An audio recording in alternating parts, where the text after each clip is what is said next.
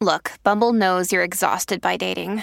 All the must not take yourself too seriously and 6'1" since that matters. And what do I even say other than hey?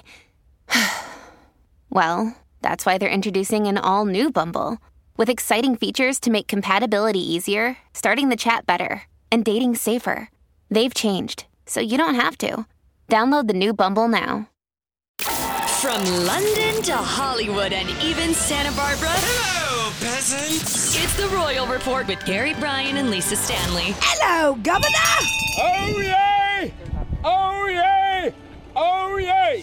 All right, this morning we're learning a lot. We're learning that Meghan Markle and Prince Harry faced what's being called some very real threats to their lives while living in the UK. Oh, tish-tosh! Oh, not tish-tosh, Queenie. This is serious, according to... I had someone come after me with a crossbow. Well, that's true. They did climb into your bedroom window. How that happened at a palace full of security, I don't know. Let it go. It's not a big thing.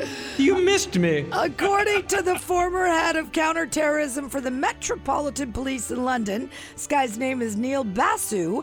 Oh, Neil Basu. You know him? He played in the Royal Orchestra. No. He played the bassoon. No, he did not. That's how he got his name. His family invented the bassoon. No, he did not. But according to him, both Meghan and Harry had disgusting and very real death threats made against them. He said his team investigated and, well, some people were prosecuted. Take a listen. How would you characterize the threats that Meghan and Harry received? Well, disgusting and very real. If you'd seen the stuff that was written and you were receiving it, the kind of rhetoric that's online, if you don't know what I know, you would feel under threat all of the time. So you were convinced that there was a genuine threat to Meghan's life on on more than one occasion, on several occasions? Absolutely. We had teams investigating it. People have been prosecuted for those threats. You see? So she wasn't making that up. And now we know why they wanted to get out of the UK. But they're all threatened all the time. There was somebody with a crossbow after the Queen, right, Queen? Oh, yes. I'm a tough old bird.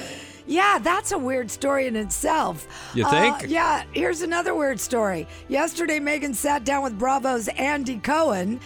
They did her podcast together, and they discussed lots of things, but none more interesting than this. As you know, Andy is responsible for the Housewife franchise, and of course asked Meghan, could there be a housewife in Montecito? Princess of Montecito, maybe? This is my audition for Real Housewives of Montecito. Is this the moment? You don't have to audition. We'll build the show around you. How about that? There will be no reality show. I know. She ain't joining the Beverly Hills Housewives, everybody. I never heard that. Why not? She's Meghan Markle. You never heard that? Good. I never even tried to stoke the fire because I was like, folks, that's not happening. All right, two things. One, she's not a Real Housewife of Beverly Hills. She doesn't live there. And two... But that doesn't matter on that show, right? No, they all None of live them are in, housewives. No, they all live in Beverly Hills, But though. they live in Beverly Hills. Yes. They're not housewives. Yes, most of them are. No, they're not. Yes, they are. Happy birthday, Lisa. And also, when she says there will be no reality shows, I think she's forgetting one thing. Her and Harry have one. And it's, Yeah, they're going to be on the Sylvester Stallone reality. no, they're not. You have your own, and they have their own. It's getting ready to start streaming on Netflix December 9th. Now, we don't know the title yet, but we do know this. Oh, we know what it is. What's it called? Screw the Royals. No, it's not.